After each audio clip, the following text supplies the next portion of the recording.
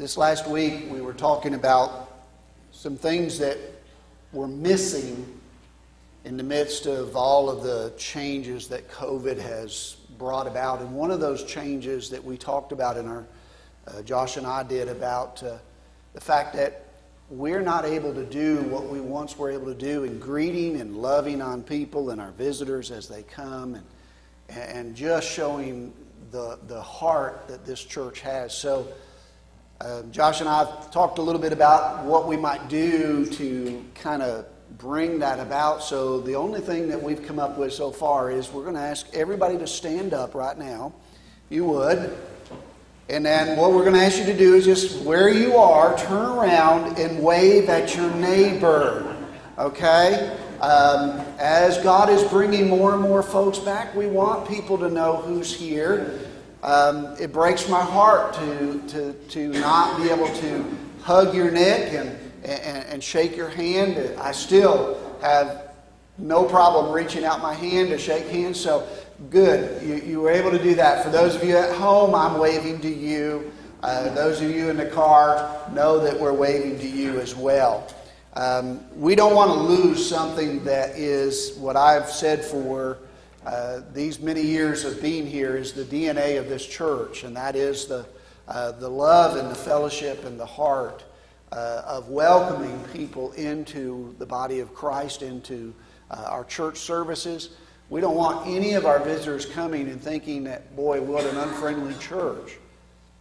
These days are just hard enough as it is. People need to know that they're recognized. They need to know they're loved. They need to know that somebody cares, and we, the church, need to make sure we do everything that we can to continue to make that known. All right? I didn't tell you to sit down, so you're going to have to stand back up. So, that's all on you, not on me. If you got your Bibles with you this morning, I want you to turn to Matthew chapter 2. I did not tell Ron what I was preaching on today when he picked the Psalms.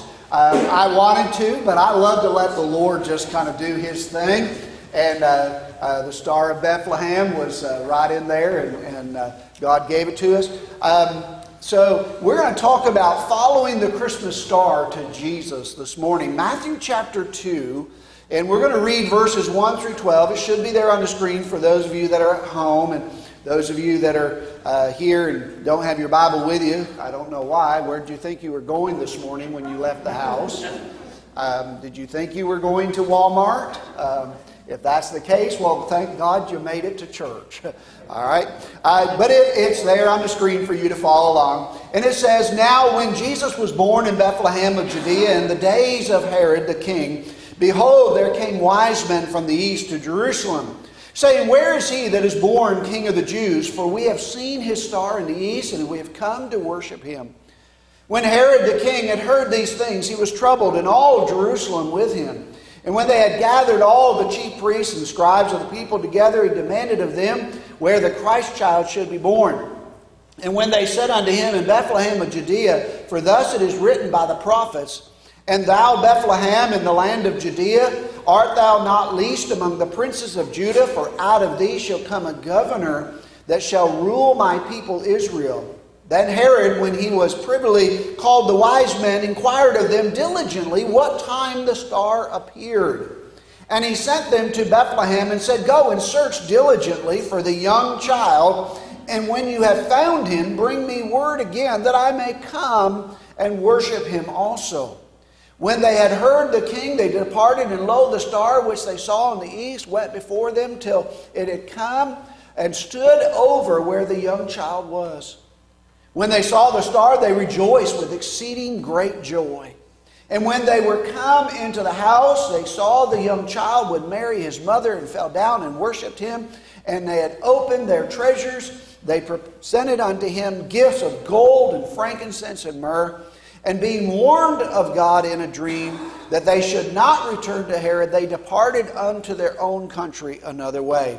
Father, we thank you for the story of Matthew writing to us about the wise men and the Star of Bethlehem. And Lord, what a powerful star it was.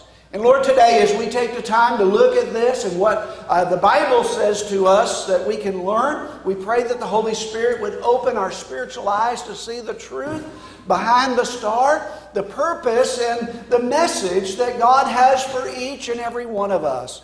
So, Father, we ask that today that you would speak unto us through your Spirit, and I pray, Holy Spirit, that you would speak through me and use me this morning as we speak these words together.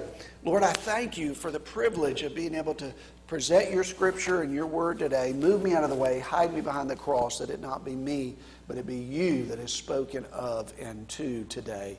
For it's in Jesus' name we pray. Amen. God bless you, and you may be seated. Now, I normally don't share this passage of Scripture until after Christmas, but for those of you that might have been paying attention last week, Pastor Josh shared with us last week that we're going to be able to see a rare conjunction of Jupiter and Saturn that will make them look like a single point of light in the sky. Tomorrow night, December the 21st, about an hour after dark, if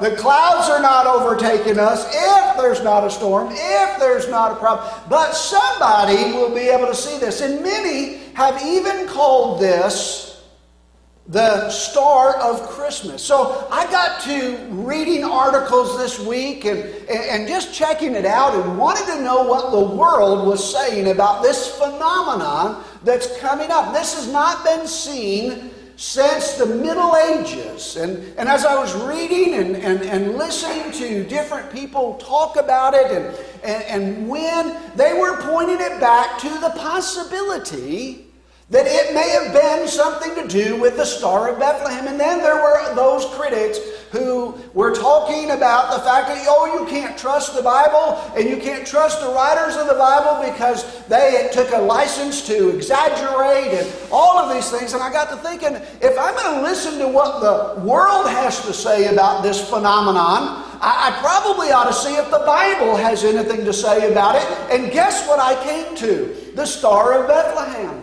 And there in Matthew's Gospel, Matthew shares with us this story about the wise men, but he tells us about a star in which they followed. And so it led them to none other than, help me out here, none other than Jesus. All right? So it brought them to Jesus. So we want to talk about the Christmas star that took them to Jesus. So even today, we need to be following the Christmas star that leads to Jesus.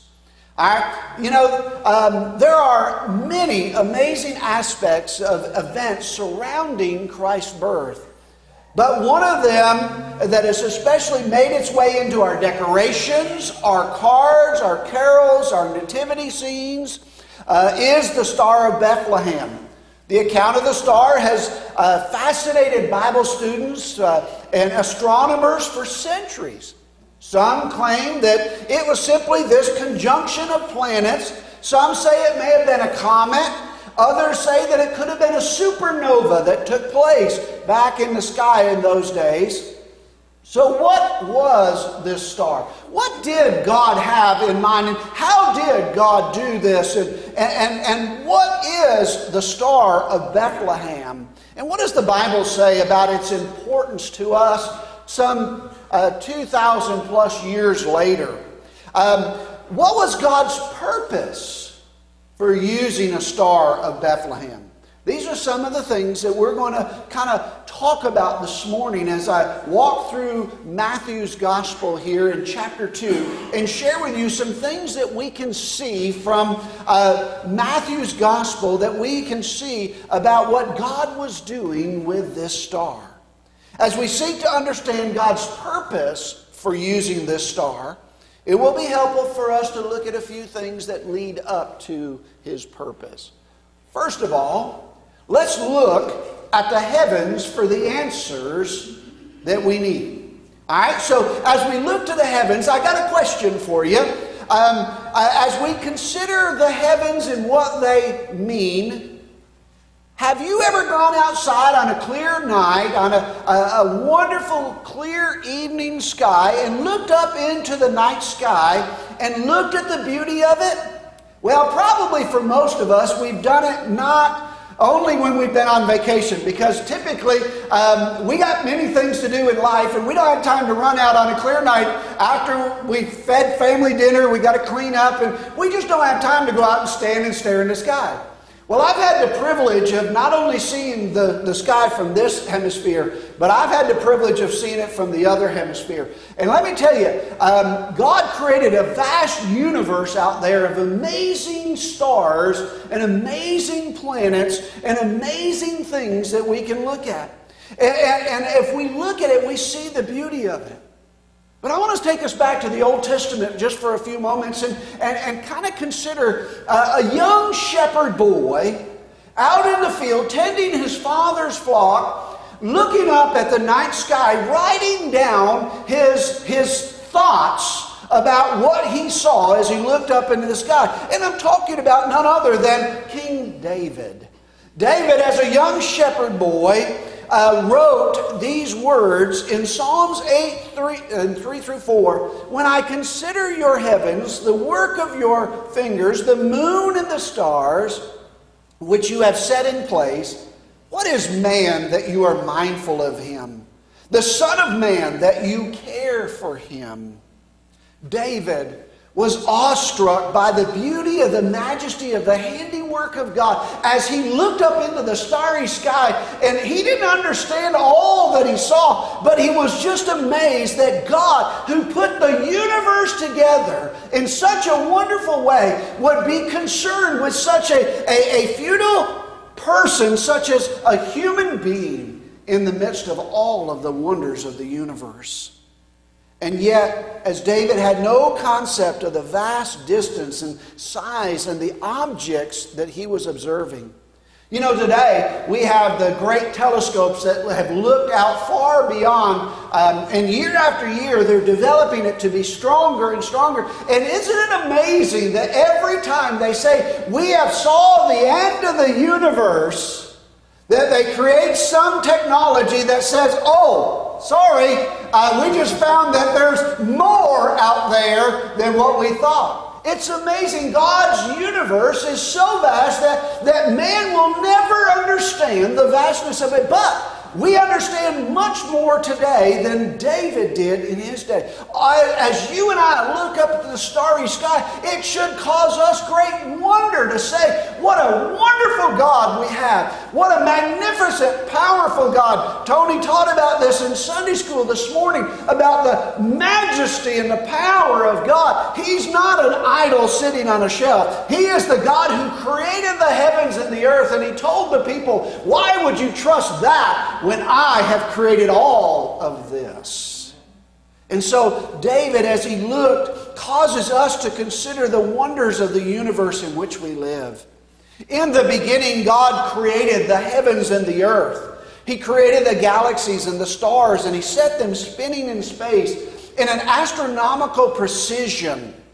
In the book of Genesis, in the Bible, it tells us that God gave the stars in the sky to give us light on the earth. And listen to what it says in verse 14 of chapter 1 of Genesis, to serve as signs to mark the seasons, the days, and the years. God designed the universe with specific order. And as the ancients studied the night sky, they observed the beauty and God's order in the sky. As a matter of fact, they began to recognize that there was no random juncture of things, that every night when they came out, they looked up into the sky in the same place. Guess what they found? The same star was right there. And the one to the right of it that was there last night is there tonight. And the one that was to the left of it, one that was above it and below it, and all the stars that they had begun to look at. They began to understand that there was an order to what God had created. And as a matter of fact, as he has positioned each and every star in a particular place. As the great star wheel turned above the earth, each of the stars stayed in a relative position to each other. The moon and the planets moved independently of the stars, but they learned that they could then pilot themselves and set a course due to what they saw in the sky. Then, of course, there were also many surprises that came their way, such as meteor showers, comets, sudden flare-ups in the sky. Many of the ancients viewed these as signs and warnings in the heavens. The Bible talks about that. How that they looked at this as a sign from heaven above that something was about to happen. And so it was with the Magi. These astrologers from the east, they noticed something unusual in the sky around the time that we celebrate the birth of Christ. Something out of the ordinary caught their attention and spurred them to make a long journey all the way from their homeland to a little place called Jerusalem, and then to Bethlehem.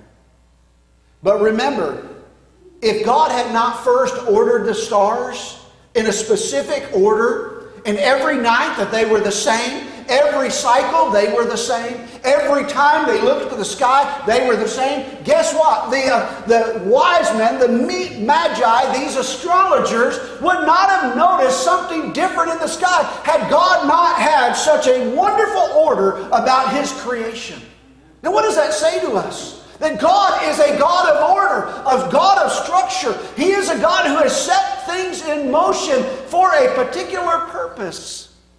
And He wants us to understand that when things are out of order, God is trying to get our attention to bring us to a place that we can get back to His order. And so it was that the Magi noticed this particular star in the sky. It stood out to them. So before we can consider the miracle of the star, before we can understand the purpose of the star, we need to first see the answers that are found in the heavens, that God has ordered all of the stars so that they would recognize when something was out of place. The beautiful order of God's handiwork in the stars in the night sky is there as a reminder to us that God is still in control. And so let's look not only to the heavens to see the order of God and how that He placed this star in a particular place so that it would say something is different, something has changed. We need to turn our attention to the Scripture.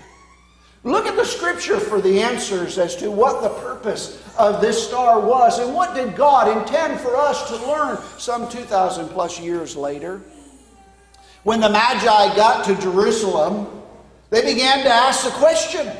They began to ask the people, where is the one who has been born King of the Jews? For we have saw His star in the east, and we have come to worship Him, Matthew says. Somehow they connected the star with the birth of the Christ. They came seeking a Christ, a Savior in which to worship, a King, one who would be set in royalty. You might wonder, how could they possibly have made such a connection? And for that, we must look to the Scripture. The Bible tells us exactly how that took place. When we follow through the Old Testament, again, I'm going to point back to the fact that Tony alluded to it in his Sunday school class this morning, maybe not even understanding the connection that I was going to make this morning.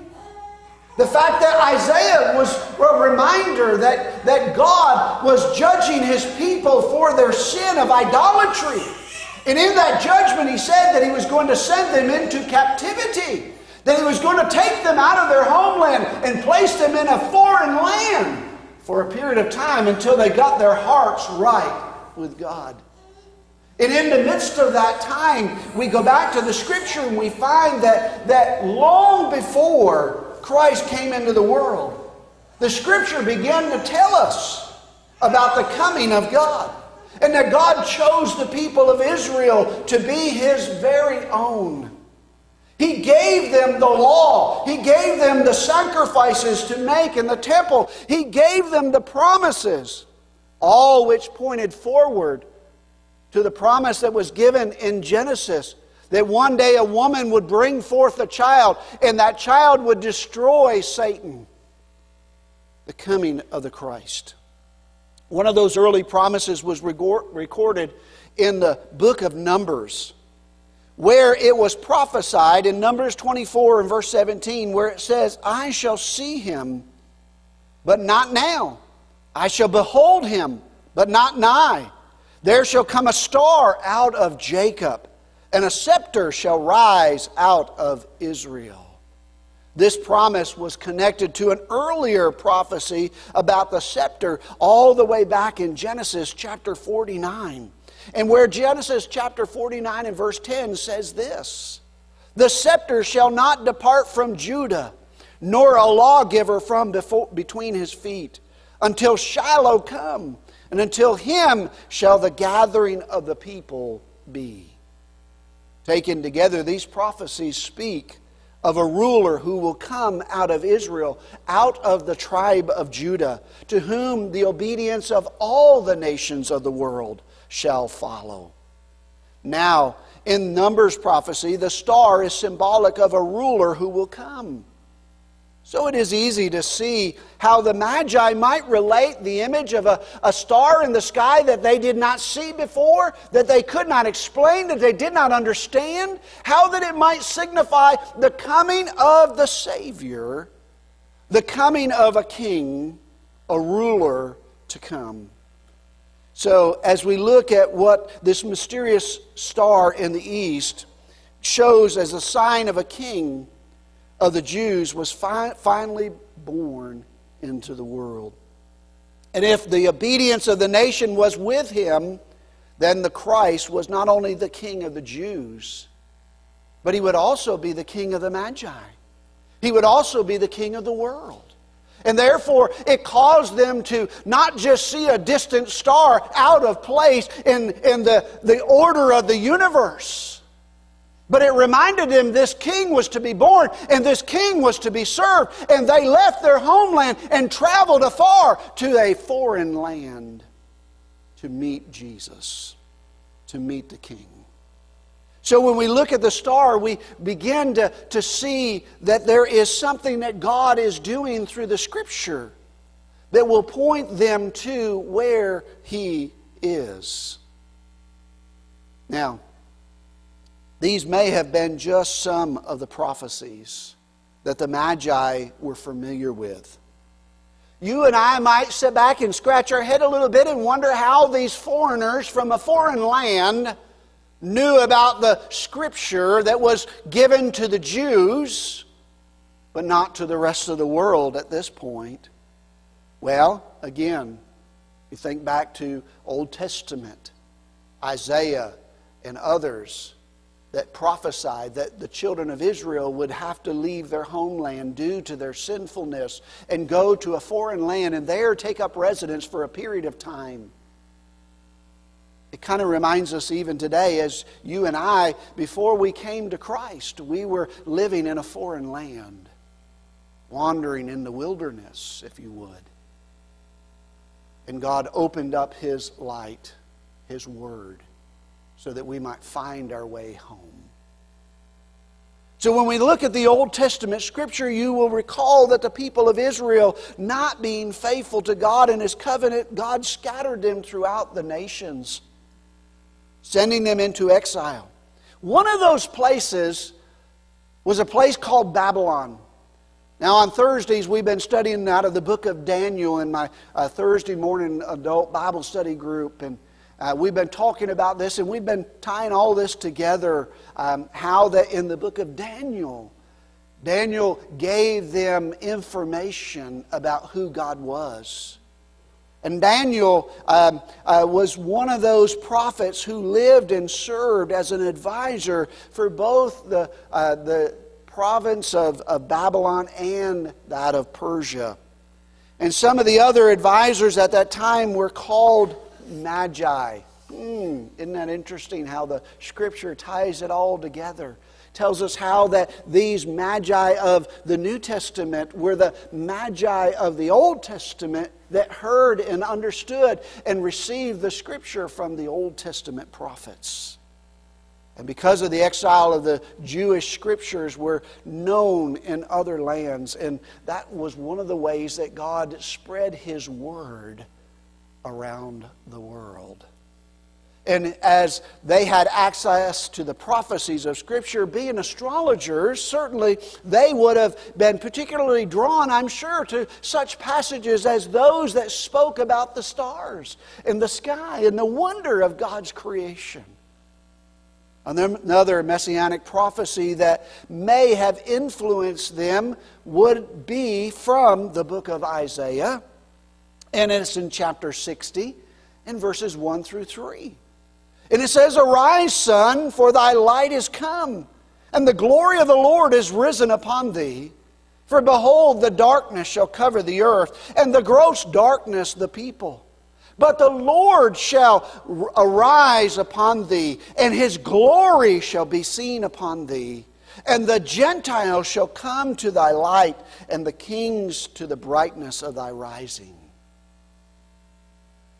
Whatever Scripture they may have known, whatever Scripture they may have come across, somehow they were able to make a connection between that of the Old Testament prophecies, between that and what the star that they saw rising in the east, and how that it represented a ruler who would come out of Judah and would be the king over Israel, but not only Israel, but all of the world. And they left their homeland and took a far journey into that land so that they could come and worship the King of Kings.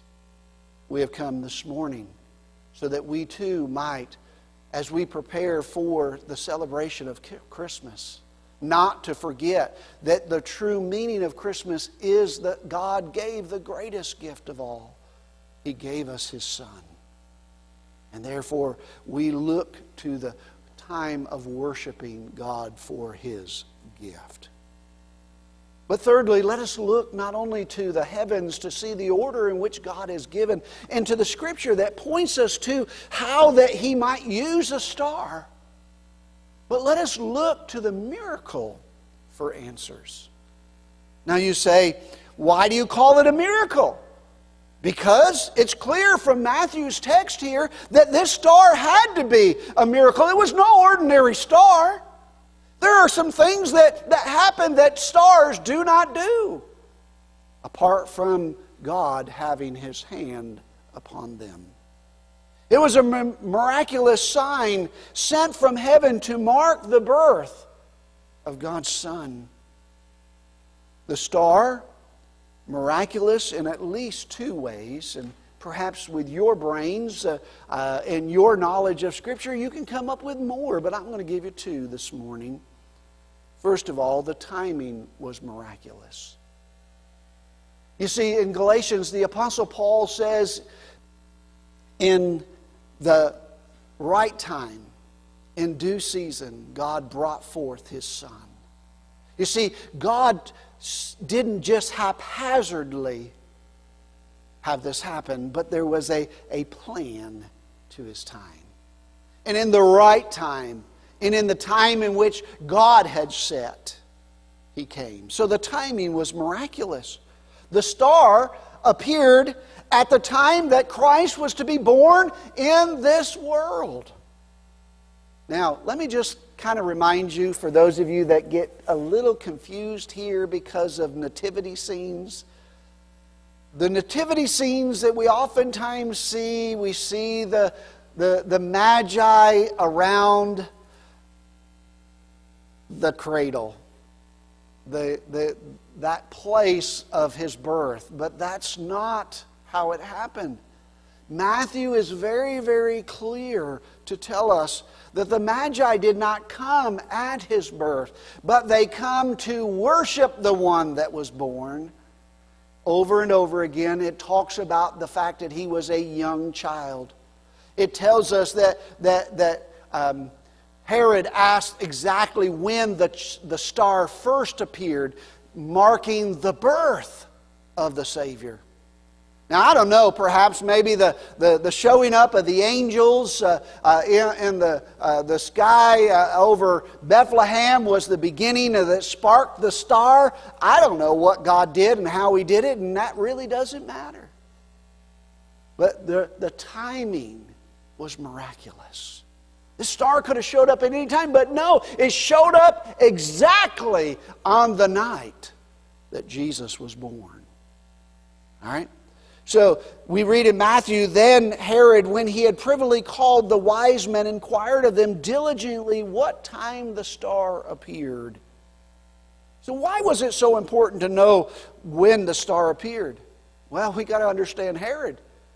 Herod was threatened because there was a king that was going to be born that was going to rightfully have an heir to the throne, which Herod did not have. And Herod said, I got to get rid of this kid before he grows up and realizes he belongs here and I don't. So he asked for a specific date. And Herod got a specific date from them. In fact, when Herod told them, he told them to go and find the child and worship and then bring word back so he might come and worship. And we know that that was not what he wanted to do. He wanted to kill the child.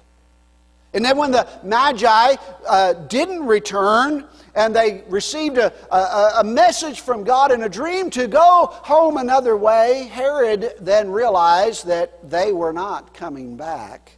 And here's what Matthew says in chapter 2 and verse 16. As Herod saw that he was mocked of the wise men, he was exceedingly wroth, and he sent forth and slew all the children that were in Bethlehem and in the coast thereof. Listen, from 2 years old and under. You see, the child was not a baby born that night, but there was up to 2-year period that the Magi said, we've seen this star, we've been traveling for a long time. And then he sends them out to kill the children. But not only the timing was miraculous, but listen, the movement of the star was miraculous. Now remember what I told you earlier in the first thing, that God set the stars in order, and when you go out tonight and you look at the stars, they're going to be in the same place they were last night. They're going to be in the same place they will be tomorrow night. Give or take just a wee little. Okay? But they're going to be generally in the same place. All right? So what about the movement of the star was miraculous? It started and it stopped. And it pointed to a specific place. I've never seen a star point to a specific place. It just glistens in the sky and radiates light. But this particular star sent them as a GPS coordinates. It's the first GPS. Okay? God's global positioning system. You will laugh more when you get home. We know that the Magi initially saw a star in the east. And they made connection to the Christ. And then they made their way to Jerusalem. And there they come to Jerusalem and they ask the question, where is he that is born King of the Jews? We don't know. The star had not showed them. It just pointed to a general location. So it started and it stopped. It came and it went. And it came and it went. We don't know whether or not the star was there guiding them all the way, or it just kept coming and going. It seems as though that it came and went. Now, and the star in which they say in Matthew chapter 2, the star which they saw in the east went before them till it came and stood over the young child.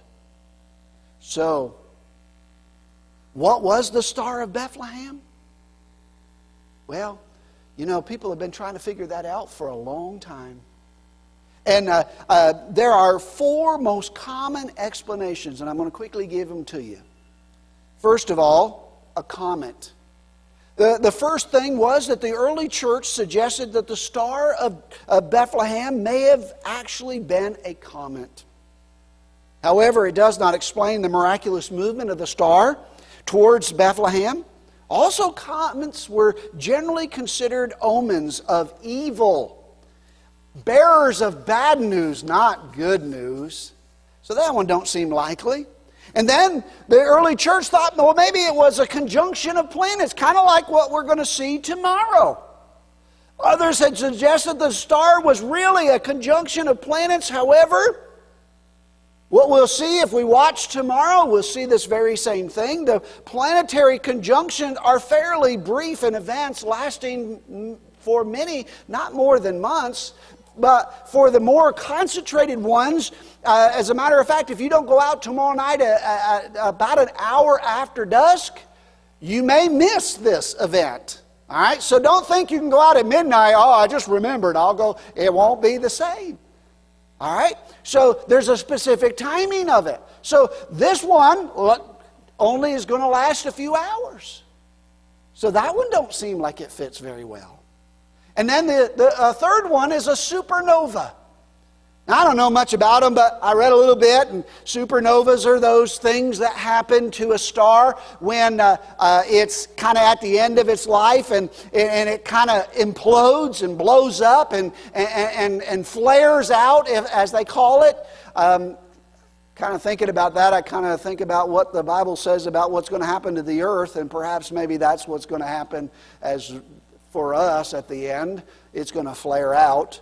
But we ain't going there. So this one, they say this supernova flared up in a brilliance and it maintains its brilliance for certainly a period of time, but yet it doesn't move. It doesn't travel. Now, history tells us that there was a report of a tailless comet in the year 4 BC that was kind of close to around the time in which we really think that Jesus was born. The timing is close, but once again, it doesn't account for the starting and stopping and the showing and not showing of the star. And then number 4, there were those of the church that said, well, certainly it was a manifestation of God's glory. I kind of like this one. That's kind of where I lean towards. And then finally, it was also suggested that the star was the manifestation of God's glory, simply similar to the shining cloud that led the Israelites through the wilderness, except higher in the sky.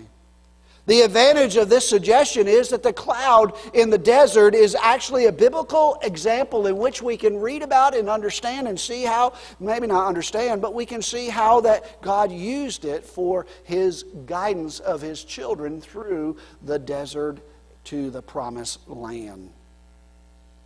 So if God could do that with a cloud, can He not do that with a star? I think He can. Now, church, we may not be able to explain the Star of Bethlehem to the skeptics other than to say it is a miracle. But when it's all said and done, we have something better than an explanation. We are left with a mystery that leads to a miracle that leads to God wanting to point us to a particular place. And there we find that the Star of Bethlehem led to one particular place.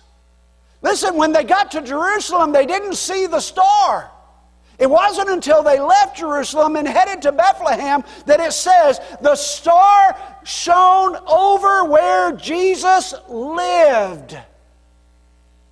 And then, my friends, it stood there for them to find Jesus.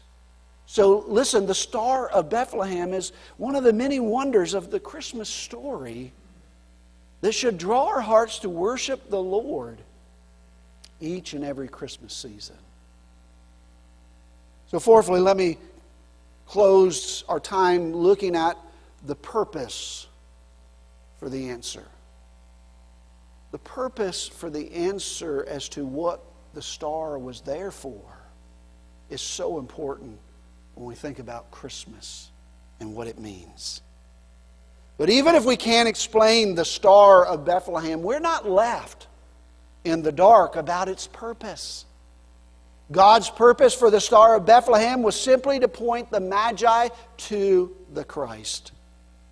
God used the star to catch the Magi's attention and to bring them to Jerusalem and then to send them to a little town called Bethlehem.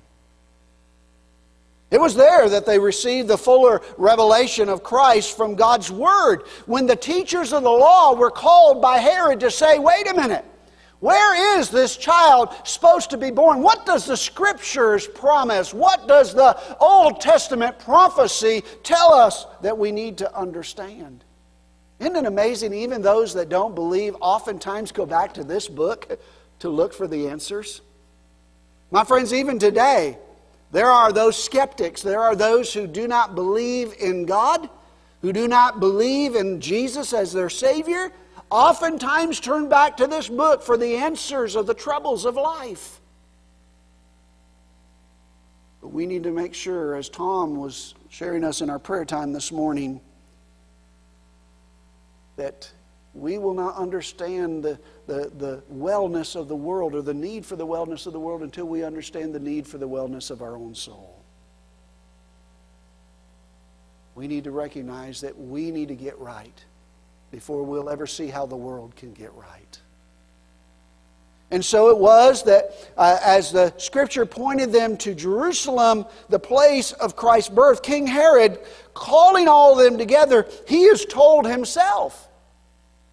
Now, in other messages on this, I've asked this question, so I'm going to go ahead and ask it. If Herod just found this out and he really wanted to worship the child, would he have not gone with them? How many of us, if we found out something so exciting, so wonderful, and somebody was saying, hey, that's where we're going next, you want to come? Wouldn't just say, yeah, let me go. No, I'll stay here, you just come back and tell me.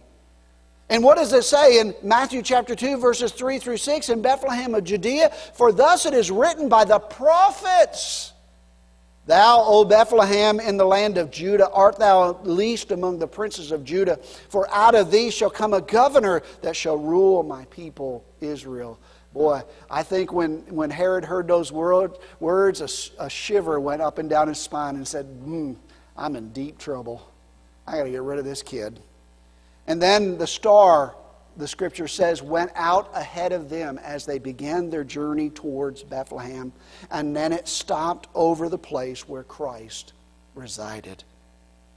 It is that point in verse 10 when they saw the star again. They rejoiced with exceeding great joy. Now, was it because they had walked a day's journey or a week's journey without seeing the star? Had it been that they had said, maybe we've missed the boat? No, I don't think it's because they saw the star again. I think it's because the star stopped and stood, and they knew that place right there is where we have been heading to. When my GPS in my truck gets me to the place that I've pinned into it as I want, it says your destination, or you have reached your destination. And that's what that star said to them that night. You have reached your destination. You have got, and they were excited about the fact that after this long, arduous journey, they are now where the star was leading them. They had found the Christ. And I would say to you, I believe that is the purpose of the star today. God doesn't want us to get hung up on the various ways of explaining a star. Just as we put on a lamp to read a book, or we turn on a light to spotlight something, so it is that the star of Bethlehem was simply to point a star to point them to Christ. And so it is today. As we hear about the star of Bethlehem, it is simply a reminder that at the end of that star, where it shines, there was Christ. And we have been told in the New Testament that every one of us who are believers in Christ have a light that shines in us, that should be shining people to the cross of Jesus Christ. Not just to the manger, not to the little home that He lived in, but to the end result of dying on the cross for you and I. The light that is supposed to shine, the star that shines so brightly that brought them to the place where they would find the Christ, is the same light that is supposed to shine in us. Jesus is the fulfillment of all of the Old Testament prophecies. He is the ruler who came out of Israel. The obedience of the nations belonged to Him. Whether they know it or not, whether they want it or not, whether they accept it or not, Paul the Apostle said one day, every knee shall bow and every tongue will confess that Jesus is Lord. The star showed us that Christ has come and that we are to serve Him. It's interesting to me, and maybe you've never noticed it before, how the Gospel of Matthew begins with foreigners from a distant nation coming to worship Christ. And then if you look at the ending of the Gospel of Matthew, it ends with Jesus' commission to the church to go and make disciples of every nation, baptizing them in the name of the Father and of the Son and the Holy Ghost. They were coming, and then we are to go. They came first to see the Christ. Now we are to go and tell others of the Christ that has come. That is why it is so important for us to give to our Lottie Moon Christmas offering, an opportunity for us to support our international missions that go around the world, sharing the gospel with those other nations. Because in the end, Revelations remind us that God is going to bring all the nations together, every tongue, every language, every tribe, every nation, because we have gone forth with the gospel of Jesus Christ. So it's important that we share the gospel. It's important that we go. It's important that we give for others to go, that we can continue to see the missionary thrust. It is also a reminder to us that we, too, have the opportunity to share the good news of Jesus with everyone and anyone and everywhere and even here, so that both where we live and around the world will hear that the Christ child has been born, the one who came to live a sinless life and die a sinless death, to raise from the grave. And we are to make disciples. Not just tell the gospel, but we're to make disciples. We're to train them up so that they can go and continue to carry on the good work of pointing people to Jesus. Whether or not you go outside tomorrow night, that's all totally up to you. Whether or not that you see in the sky the one point, that light that some have called the Christmas star, really matters not. But what I hope that it will do for you is to cause you to be reminded of the Bethlehem star. The star that God placed in the sky so long ago to point us to the Christ. To bring the Magi a far journey to Him. Maybe you're here this morning. Maybe you're listening online. Maybe you're out in the car. Maybe you're somewhere that you feel like you're a far journey away from God. And you're wondering, how do I get to the Christ? How do I find Him? My friends, the Bible tells us that what we need to do is first and foremost acknowledge that we will never do it on our own. That we can't. We can't get there in our own good works. We can't get there by our own selves. We must come and we must be drawn by the Spirit of God to come to a knowledge and understanding that our sin separates us from God and that we need Him as our Savior. That's what He came for. That's why over here we have the cradle and then we have the cross in the background, because Jesus didn't come to be just a cute baby cooing and sleeping as the little feller there is, but to grow up, to die for your sins and mine. And so it is that you must acknowledge that you have sinned and fallen short of the glory of God and ask Him to come into your heart and forgive you of your sin. And He promises that He will do just that if your heart is sincere. But listen, He not only wants to forgive you of your sins, and listen, my friends, there's a part 2 to that process, and we must give Him the lordship of our life. We must say, Lord, no longer will I do things my way. No longer will I be the boss. No longer will I control, but I surrender to You. You see, if we've never surrendered to Christ, we've never really truly been forgiven by Christ. If God cannot change our life, if He has not the authority in us to tell us that we can no longer live this way, He cannot give us the forgiveness of God. He must be Lord. So I challenge you today to think about, in just the next moment, I'm going to ask every head to bow and every eye to close. Those of you that are at home, as we just take this moment or two to reflect, I ask that you would reflect upon how far you are from the Christ today.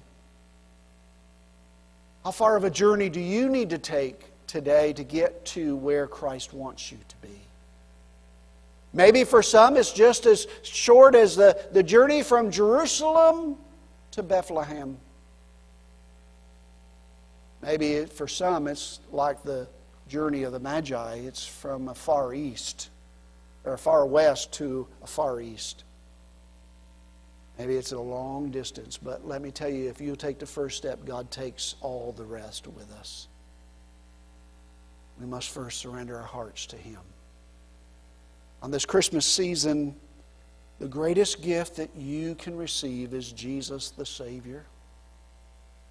The greatest gift that you can give is your heart to Jesus the Savior. Father, I pray that You would lead those that are far from You to find their way home to You. I pray that they would see the Christ in the cradle. They would see the Christ in the teaching square. They would see the Christ on the cross. And they would come to know Him as their Lord and Savior. I pray, Father, that as You have given the greatest gift to humanity that humanity can receive, that we would give back to God that the greatest gift humanity has, and that is ourselves. For You desire to have that relationship with us, O Lord. And because of that, we're thankful today for Your goodness and Your mercy and Your grace. Now, Father, if there's one that has come to know You, would You cause them to reach out? Would You cause them to come forward? Would You cause them to call so that we might help them and disciple them to walk with You? Lord, hear us now as we pray. Let the light of the star shine, and let the light of Christ shine through us. And may others see Jesus in us, that they might be pointed to You. For it's in Jesus' name we pray. Amen. For those of you that have been watching online, the information to how to contact us is there on the screen. And if you will contact us, we would love to contact you back and help you in any way we can. Thank you for coming to worship with us now, and thank you for being a part of this service.